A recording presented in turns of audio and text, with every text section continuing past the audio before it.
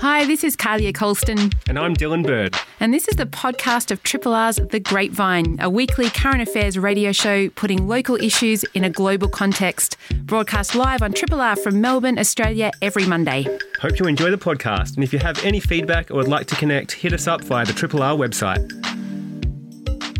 Last week, two Australian journalists working in China, Bill Birtles and Michael Smith, abruptly fled the country with the assistance of the Australian government. Chinese authorities had questioned the two in relation to Cheng Lei, another Australian journalist working for a Chinese news agency who has been detained. They were subsequently sheltered by the Australian consulate and, after a brief diplomatic standoff, boarded flights out of the country. Their departure leaves no journalists working for Australian media organisations inside China for the first time since the mid-1970s. And this comes amid a broader crackdown by the Chinese government on press freedoms. Sophie McNeil is a researcher with Human Rights Watch and a former Walkley Award-winning investigative reporter with Four Corners, and she joins us today on the line. Thanks so much for being there, Sophie. No worries, thanks for having me. And so how significant is it that there are no longer any journalists working for Australian media currently in China? Oh, look, it's huge. I mean, this is the first time since the mid-1970s that there are no accredited Australian media journalists in China. There are Australians working for other outlets. People might remember Stephen McDonald, a former ABC colleague of mine who's now a bit of a star on the BBC. He does amazing work. He's still there. But it is really concerning because what's happened now to Bill Birtles and Michael Smith must have other journalists on edge. And one thing that we have seen also is it's not just that Bill Birtles and Michael Smith were forced to leave, but China has also not issued new visas for journalists from the ABC and 9 newspapers. So there are several correspondents who've been waiting in Australia trying to go and have been waiting for months and haven't got that approval. So getting information out of China now is going to be increasingly difficult, and it's a really effective way for the Chinese government to avoid scrutiny. Yeah, and how does that compare to your experience? I mean, listeners might remember your reporting on the protest in Hong Kong, and also you've reported on the persecution of Muslims in Xinjiang. I mean, did you experience similar difficulties with reporting on sensitive issues about China? Well, yeah, because they never gave me a visa, despite us applying numerous times. So we were forced to cover the story of Xinjiang, which, you know, for people who don't know, this is where the Communist Party has arrested more than 1 million Uyghur citizens. These are Muslim citizens, Chinese people who live in the north of China, and they've put them in camps, re-education camps. So it's the largest incarceration of people on the basis of their religion since the Holocaust. I mean, it's absolutely horrific to think this is happening in 2020, and there's lots of Australian Uyghurs who, a lot of them live in Sydney and Adelaide and Melbourne, and they've got family who are trapped there, not allowed to come back. People with Australian visas, even Australian passport holders who are forbidden from leaving this area. The UN has described Xinjiang as like akin to a prison, you know, so it's just horrific. And so, yeah, we requested permission from the Chinese embassy, could we please go, you know. No, we didn't have a hope, so we had to tell that story and verify all of that information from the outside. And after I did that story, I actually did go to Hong Kong, as you mentioned, not that long after we covered the Xinjiang story. And I was a little bit nervous because Hong Kong last year was, increasingly becoming under the control of Beijing, under the Communist Party. People in Hong Kong had always enjoyed more freedoms. And what I'd say is that today, I wouldn't go to Hong Kong. And actually the director of Human Rights Watch, Ken Ross, was recently banned entry to Hong Kong. And a lot of human rights activists have recently had to leave the territory because under new legislation passed by Beijing, this national security law, no one is safe there. And, you know, we actually saw in the last few weeks young people fleeing Hong Kong in boats trying to escape to Taiwan. They got caught and they've now been held for several weeks without any communication with their families and taken to mainland China, which is, you know, there is no justice in mainland China. So people who went from having a life a bit similar to us here in Australia, in Hong Kong, and now living under the full, you know, Communist Party authoritarian rule in many ways. Yeah, it's a huge change, a huge shift, and I suppose it's been coming, as you say. Even last year you went to Hong Kong and you wouldn't now. What about journalists and bloggers in China who, born and bred, have always lived in China? They're taking enormous risks, I understand, to investigate and report on stories and sensitive stories. What risks are they facing there at the moment, Sophie? Oh, look, huge risks. And this is really at the top of our concern at Human Rights Watch because, the Chinese journalists don't have a foreign embassy that they can turn to, that they can hide in. And they've borne the brunt of this repressive system for many years now. And China is actually the world's leading jailer of journalists. So there's at least 48 behind bars, and they're only the ones that we know of. And just in the last few months, 5 Chinese citizen journalists were forcibly disappeared because they dared to write about what was happening in Wuhan when the coronavirus first broke out. And, that's just one instance of dozens that you hear about coming out of China each year of people who dare to stand up to the Communist Party, dare to tell the truth about what happens, and, they get locked up. So really, we've heard about the foreign journalists, but we're not really hearing enough about these brave Chinese journalists who have no escape. And what happens when you disappear or are charged with something in China? The conviction rate for those accused of a crime is 99%. So there really is no justice system there, and this is really concerning when you think of the arrests of recent Chinese Australians. You mentioned Chung Lei, the journalist working for the Chinese state broadcaster who several weeks ago was disappeared. She's being held in conditions that have been described as solitary confinement. The lights are left on, 24 hours a day. And now we've heard from the Chinese Foreign Ministry last week that they described her case as a national security case. Very concerning. She has 2 children in Australia. There's another guy who, we're really worried about at Human Rights Watch. His name is Dr. Yang Hengjun, and he's an Australian citizen. He years ago worked for the Chinese Ministry of Foreign Affairs, but then he went and worked in business and wrote spy novels, actually. But then when he went back to China for a visit with his family in January 2019, they detained him. And, he's been interrogated. The reports are more than 300 times, handcuffed and blindfolded, lights on again 24 hours a day, reports that he sleeps on a wooden platform, only allowed to shower twice a week. I mean, this Australian citizen is sitting there now and has been sitting there in detention since January 2019. And, it's incredibly alarming. We're speaking with Sophie McNeil, Australian researcher at Human Rights Watch, all about the recent news that the last remaining Australian journalist working for an Australian media organisation left China. And it's the first time since the mid-1970s that there's been no representation from Australian media organisations in the country. And I'm interested in your perspective on what, mechanisms or approaches the Australian government should make in relation to these types of human rights abuses, but also those involving Australians and Australian journalists. Because we've heard about quiet diplomacy in relation to, for example, the imprisonment of the Melbourne academic, Kylie Moore-Gilbert, and the need to kind of let these types of conversations happen behind closed doors. But there's also been calls for Australia to be a little bit more assertive on these types of issues. What is the best course of action that the government should be taking? Well, what Human Rights Watch has said is that we do want the government to speak out. These cases are political, and we think that they really demand a political response. And we think that the Australian government has tried quiet diplomacy, and we haven't seen any results. So what we actually are calling on is for the government to use its position at the UN Human Rights Council. So this is a position we only have till the end of the year.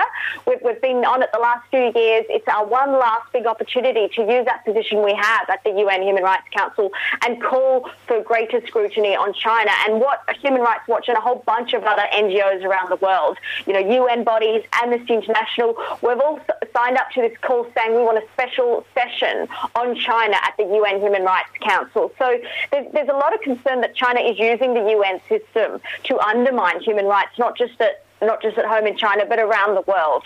And so we believe that this needs to be debated, talked about, and the time for quiet diplomacy is really over. And you've written, Human Rights Watch has highlighted that the United Nations human rights experts have issued a joint statement on China already and with regards to Xinjiang, Hong Kong, Tibet, and also suppression of COVID-19 related information. And we did see the Australian government speak out, particularly around the origins of the pandemic. And in some ways, Sophie, it seems that there's been repercussions for Australia speaking out. But have you got a sense that the government is still feeling bold about doing so? Look, I mean, Australia is in an incredibly difficult position. We have a huge trade relationship with China, but I think what the Australian government is waking up to, and increasingly Australians, is just what kind of country China is under the rule of Xi Jinping. I mean, what I'm always careful about is saying the Communist Party, not the Chinese people. We have to remember that, that they are also suffering this rule. So, there has been a lot of rhetoric in Australia. I think some of it has been quite damaging by some politicians where, they talk about the Chinese and there's this fear, that it's played up. What I think we need to be really careful in distinguishing is saying, it is the Communist Party and authoritarian dictatorship that doesn't respect their own people. The Chinese people are our friends. Chinese Australians are our friends. There's been a really disturbing rise in racism in Australia. Some of it related to the COVID-19. That is really alarming. But as a whole, we really do need to wake up to what is happening under Xi Jinping and the human rights abuses that are going on, not just in China, but how they are using the UN system to undermine democracy around the world. And how concerned are you about our access to credible information given the recent crackdowns on not just Australian journalists but other Chinese journalists, doing their best to make public some of those issues and really serious abrogations of human rights in the country currently? Look, it's so concerning, and with the story of Xinjiang, when we were banned from getting visas and weren't allowed in, what we turned to was satellite imagery. If you can't actually go into a country and verify what's happening, how do you prove what's going on? So we basically spent hours on Google Earth, hours and hours and hours, looking at all of these detention sites. And verifying the fact that these massive prison camps are being built. We had people's testimony, but then we were able to verify that testimony by looking on the satellite at these massive new prisons that had been built all around those parts of China. And it's interesting because, this is the kind of reporting I had to do in the Middle East when it was too dangerous to go to places or when I couldn't get visas. In Syria, when things happened, you had to do a lot of work on satellites and verifying social media interviews.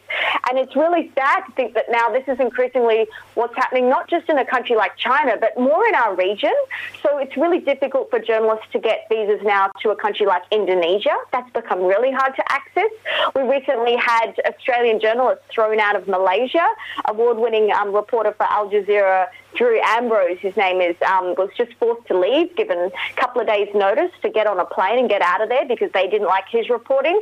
So it's really concerning for press freedom to look around our region, not just China, but some of these other countries, and just see that it's very difficult for us to work on the ground, researchers and journalists and human rights activists. And what we're going to have to do is really refine our skills at covering these countries remotely using things like open source information, satellite imagery, so that we, just because we can't get in is not a reason for us to just, kind of shrug our shoulders and turn away. It's so important this stuff is talked about. So we will just have to get a bit cleverer and smarter as to how we do our work, I think, unfortunately. Yeah, the age of the data journalist, Sophie. It's really great to have you on Triple R. We know you have to go, and all the best with your work at Human Rights Watch. Oh, thanks so much for having me on, and big shout out to everyone in Melbourne. Good luck. Yeah, thanks. Appreciate it. Sophie McNeil, Human Rights Watch researcher, and you'd know her voice if you have watched Four Corners. She's done some excellent reports there, and also a former Middle East correspondent for the ABC. She's worked elsewhere, won multiple Walkley Awards, and now over there at Human Rights Watch. You're listening to a Triple R podcast. Discover more podcasts from Triple R exploring science, technology, food, books, social issues, politics, and more. To listen, hit up the Triple R website or your favourite podcast platform. COVID-19 has, of course, changed the situation for renters and for landlords in Melbourne.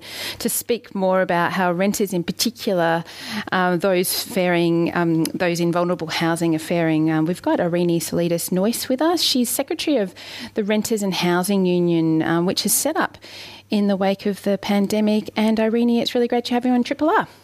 Hey, Dylan and Kalia, thank you so much for having me on. It's great to be here. And, we've seen a whole range of measures come in because of the pandemic and the shutdown of the economy, Irini, including a ban on evictions, on rent increases, and we've seen new protections come in for victims and survivors of family violence, and there's a whole range of other things available to renters, and we've seen supports also available to landlord. How are you seeing these measures at the moment? How helpful have they been for those that you represent in vulnerable housing? Yeah, absolutely. The eviction moratorium and the legislation that you've mentioned has been really integral in helping renters negotiate for what they need and to make sure that people can stay at home during this pandemic.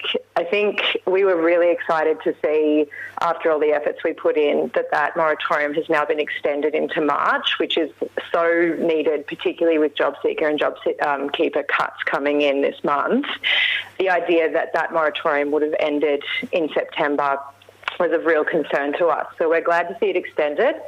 But there are some measures and there's more that needs to be done because people are still being pressured to leave their homes, and there are still some grounds for landlords to be able to terminate tenancies. So if people are in those situations, we really want to speak to you and to get in touch with us. But yeah, in terms of those protections, we're really glad to see that they're there for next year.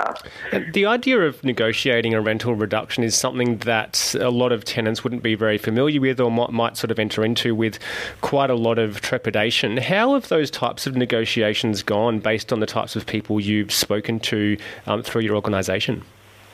Yeah, it's been an interesting one, and it's a completely new thing that's happened. I think in general, negotiations are incredibly challenging for renters because we don't have a representative just like a landlord does with an agent usually.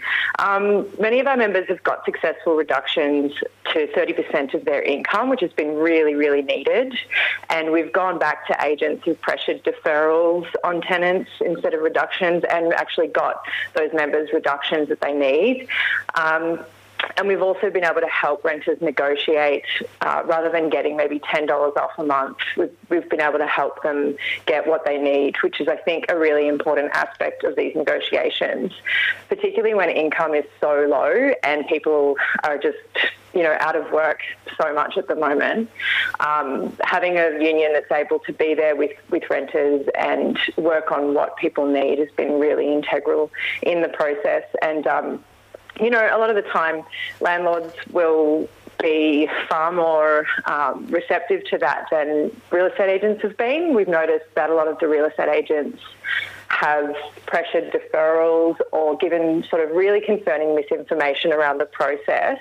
And the RAOV recently, last week, announced that they're not going to be helping anyone with negotiations, which is a real worry because it's part of their part of coming to the table is to help facilitate those negotiations. So we're really, really helping a lot of people to make sure they can have access to the process, know what their rights are, and get what they need.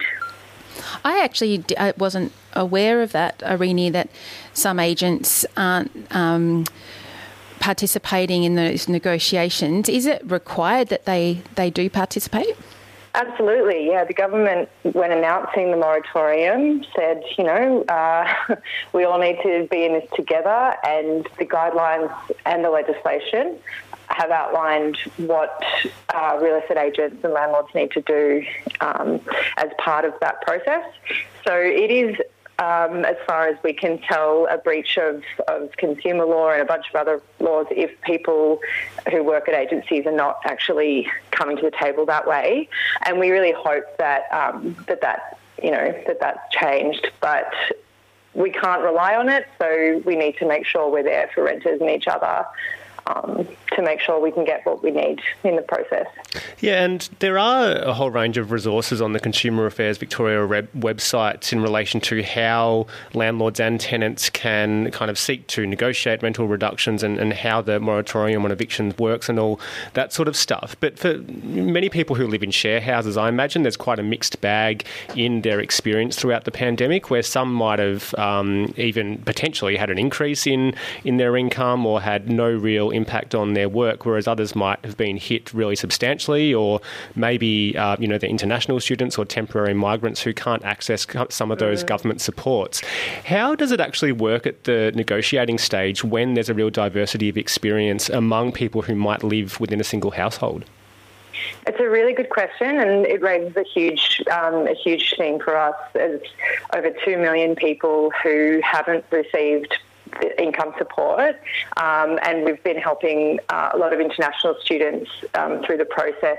There's a lot of confusion and grey areas around share houses, and a huge issue and reason for that is that there's not much in the Residential Tenancies Act that actually talks about share housing, even though it's the most common way that, literally 1 million renters live in Victoria.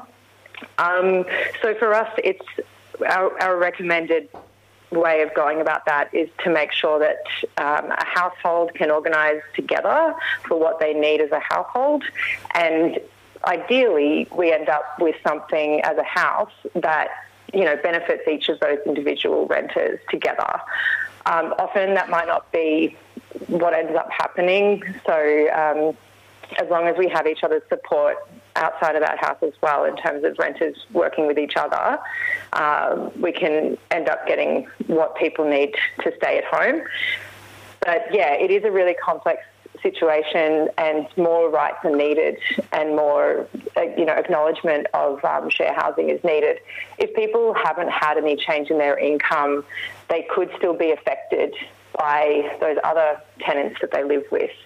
Not being protected or getting a needed reduction. So we have a shared liability there, and we therefore need shared protections.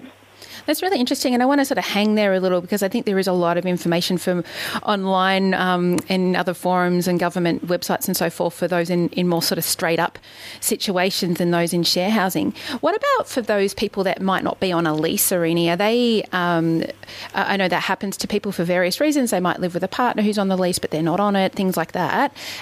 Is that a complex situation too for individuals to find themselves in right now, when they might be needing to ask for supports, but kind of might not exist on a lease?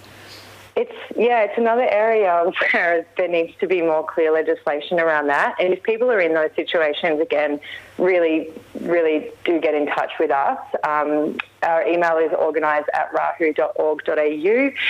With those kinds of tenancies, there's still a way to establish and show that you are renting there. Just because you don't have a lease doesn't mean you don't have an informal one, and you still have the rights and protections of being a renter, even in an informal lease. But the process is a bit more, complicated. So it's really important to get in touch with us if you're in that situation.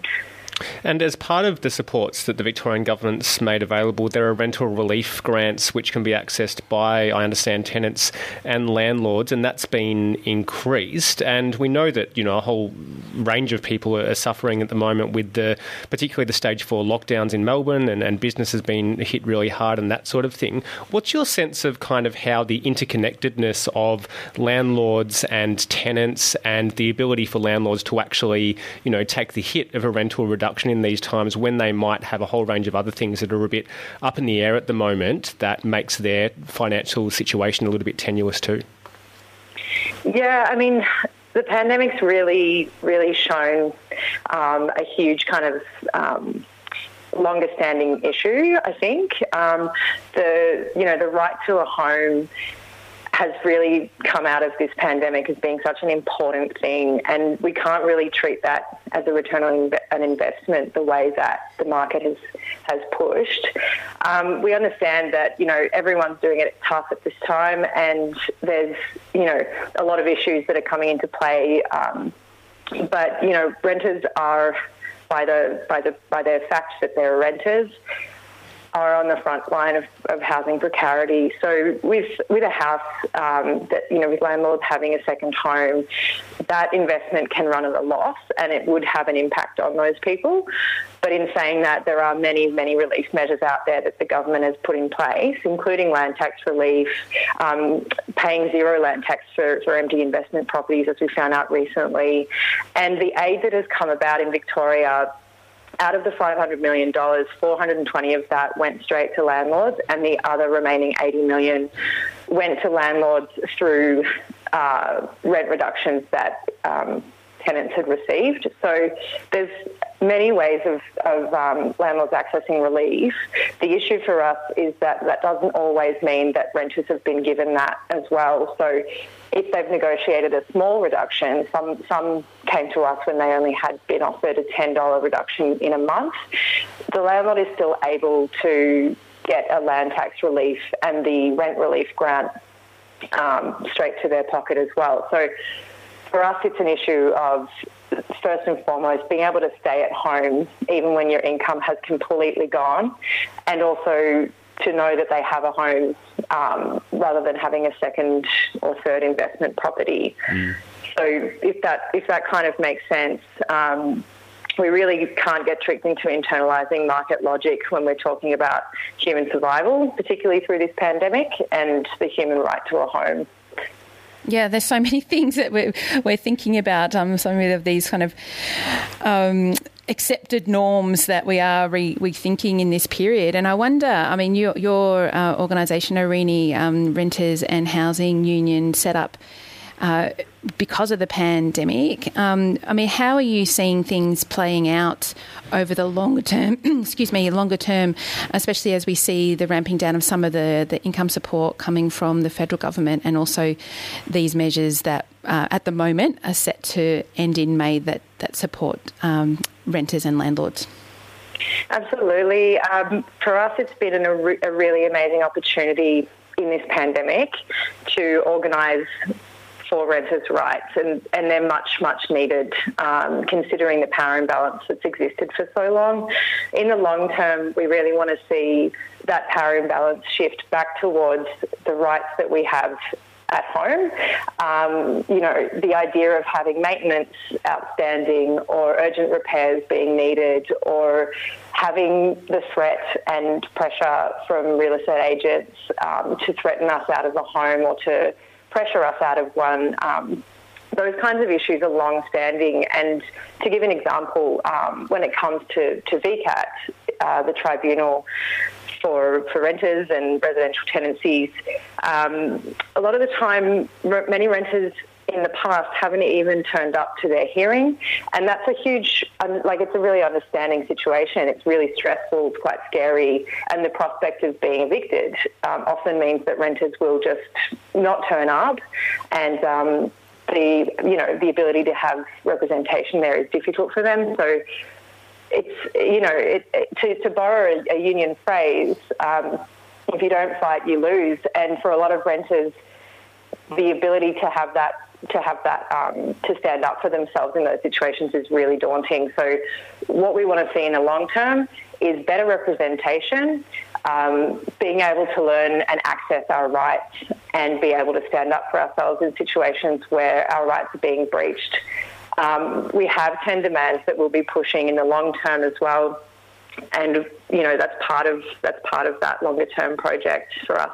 Yeah, it feels like yet another area where things have been done quite differently over the next past few months, and you wonder whether some of those sort of negotiation mechanisms and the rental supports that have been delivered quite quickly could be supported and furthered into the future too. If there are people listening who might be wanting to access some of your assistance, Arini, how can they best get in touch?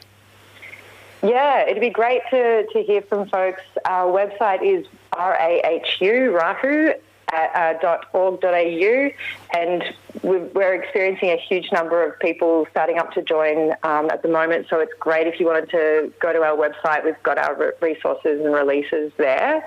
Otherwise, you can email us at organise with an S at rahu.org.au and speak directly with the caseworker, and they can be in touch with you through the email. But our 10 demands are listed on our website, as well as our 3-month COVID review. And that's a really good way to see just how COVID-19 and the legislation has impacted us all as renters. Thanks for being on Triple R, Irini. And it's not every day we hear from a new union. So, it's been good to have your time. Absolutely. Thank you so much for having us on. Cheers, Carly. How are you doing? And that was Irini Salidas Noyce, and Renters and Housing Union is where she's the secretary. Triple R. And Don Driscoll, Professor of Terrestrial Ecology at Deakin University, has been part of a study to survey scientists working in government, universities and industry about their experiences of so-called scientific suppression. Their survey results appear to be incredibly concerning, especially as governments and society at large have the power to reduce biodiversity loss, but we need good information and targeted science to help us do this. And it's really great to have Don on Triple R. Welcome. It's great to have you here. Thanks for having me on. And your study indicated there was widespread suppression of scientific knowledge in Australia. Perhaps tell us about how you found this out and what your survey actually sought to find. So it's sort of common knowledge amongst ecologists that our information is often not getting through to where it needs to get through. And you go to conferences and you talk to people, and people will tell you these horror stories of how they either spoke out and then got in a lot of trouble for it, or how they're too afraid to speak out because they're either legally gagged or they're afraid of what might happen. So we decided to put together a survey to try to get a better handle on what's actually going on out there. And the survey involved asking ecologists from around Australia, and that includes ecologists working in policy or in universities or in consultancies or environmental NGOs, so a broad range of ecologists, what sort of experiences they're having in terms of science suppression, in terms of what was motivating them to avoid speaking out, what happened to them if they did speak out, and what they thought the consequences of not speaking out was going to be. And I guess when you go into a study such as this, you're, of course, as an academic, supposed to keep an open mind and see what the results bring in. But you, I imagine, as an ecologist yourself working at a university, have a bit of a hunch as to why people might be a bit reluctant to communicate their research and so on. Were you at all surprised in the results when they came in based on your experience? In some ways, yes. In some ways, no. So we expected that our government respondents would say that they had their communication capacity substantially constrained because of their codes of conduct within their work, but also because of pressures from their superiors within the department. And that's actually what we observed, what people reported.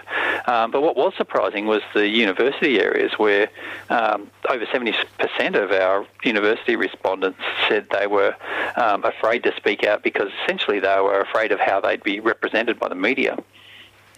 Yeah, and that's interesting. I mean, are there any particular examples that come to mind where someone's research has been sort of wildly misrepresented that's led to them potentially, being embarrassed and having to explain themselves again? Well, nothing was reported in our survey along those lines, but I think it's just a general fear of it's sort of a clash of standards. Like when you write a scientific paper, everything. All the I's have to be dotted and T's crossed. Everything has to be absolutely right and accurate. Whereas when you're presenting to the media, you get all your facts right, but you might stumble a bit, and maybe the media will put a slightly different spin on it to what you would have preferred. And I think that. So I think there's a bit of a lesson there for academics in terms of understanding better how the media works, but also for the media to sort of appreciate that academics have a certain way of presenting information, so that there needs to be better communication, I guess, between those groups. Yeah, it's interesting speaking about that, Dom, because when I was reading the results of your survey, I was thinking straight away of climate change reporting in Australia, and that has been particularly politicised in Australia. Is that just one aspect of the kinds of scientific suppression that was coming through in the survey, do you think? Or are we really looking at a whole range of different scenarios where scientists may be, for whatever reason, not speaking out about what they've found? Yeah, so there's a whole range of topics that were being suppressed, and certainly climate change was up there with logging for our government respondents. But the threatened species are actually the topic that was most commonly suppressed, particularly for government and industry. And that's a big concern.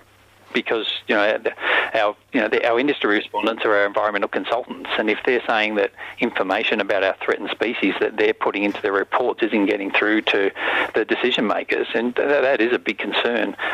They're also talking about saying that they had information suppressed in relation to mining impacts and land clearing.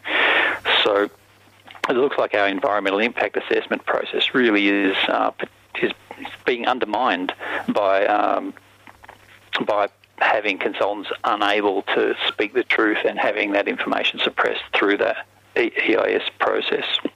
Yeah, and when we're talking about information being suppressed, I mean, I know there's a diversity of experiences that are reported in this survey, but is it the case that people are actually communicating certain research and studies to perhaps superiors within government departments, and that is being rejected, or is it that they're not being encouraged to undertake certain research? What do we actually mean when we talk about suppression? So it happens in a range of points. So in some cases, communications are banned altogether. So, most commonly that banning happens for traditional and social media. But there's also instances where internal communications were banned, and 15% of our respondents said that.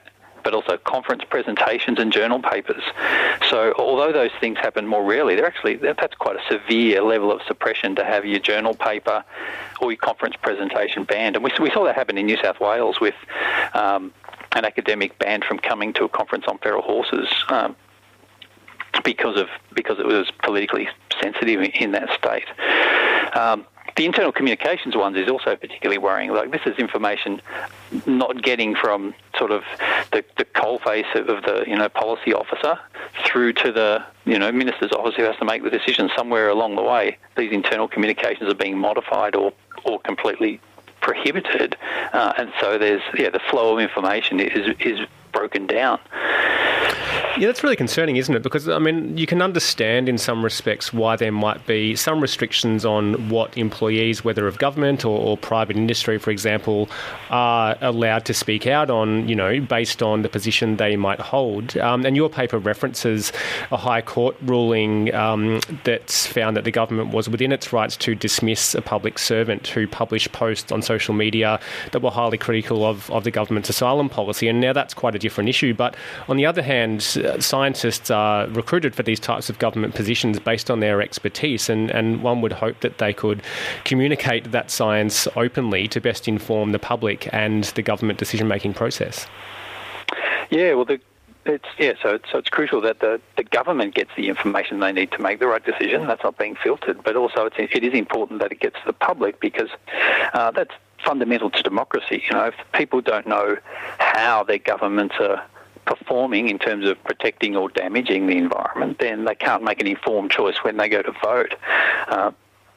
So it's really important that this information is made publicly available. And at the moment, a lot of this information in these particularly sensitive areas, like impacts of mining or logging or climate change, threatened species, just isn't getting through.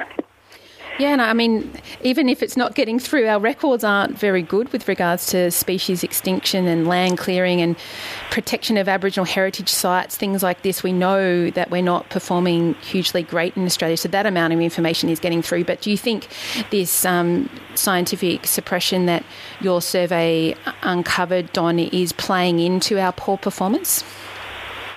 Yeah, well, and that's partly what's motivated the Ecological Society of Australia to undertake this research and to try to bring about change, because we do think it contributes to the decline of biodiversity and our inability to turn that around.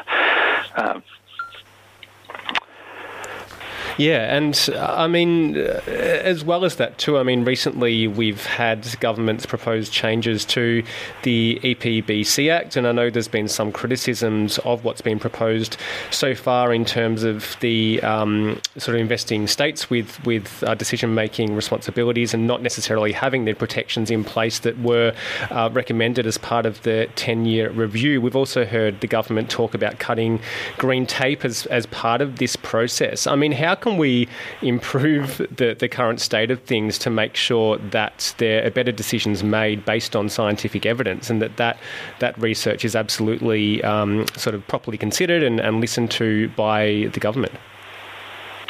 Yeah, well, Graham Samuel's report recommended an independent environmental agency to make sure that the law is actually being followed, in handing some power to the states to deal with matters of national environmental significance.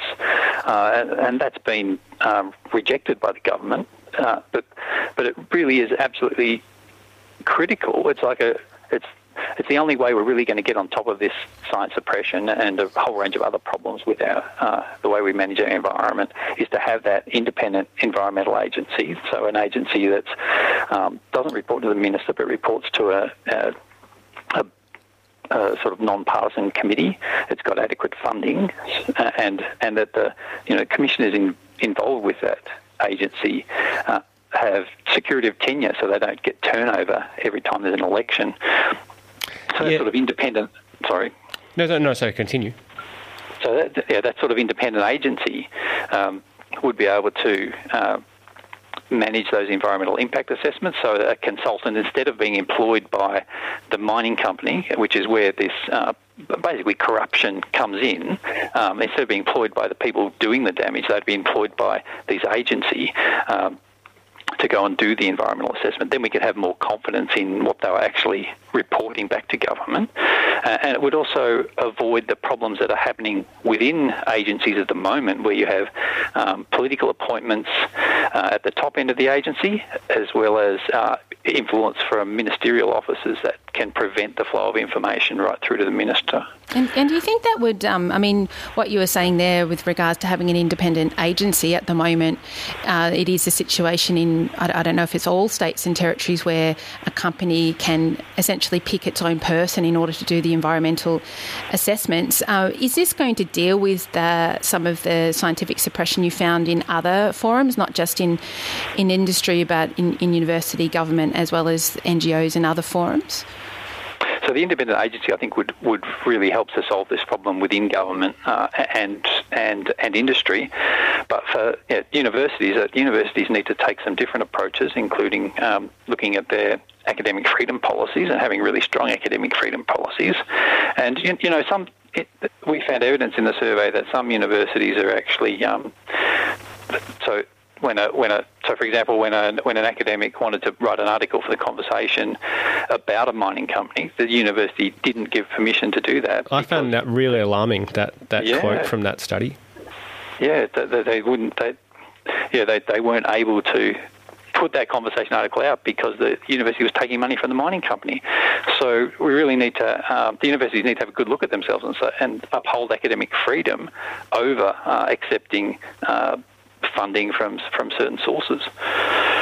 Yeah, and I guess one other side to this as well is sort of building ecologists and conservationists' media experience as well. Is there an argument to be made for enhancing people's confidence in kind of publicising their research and studies more widely and feeling confident with doing that?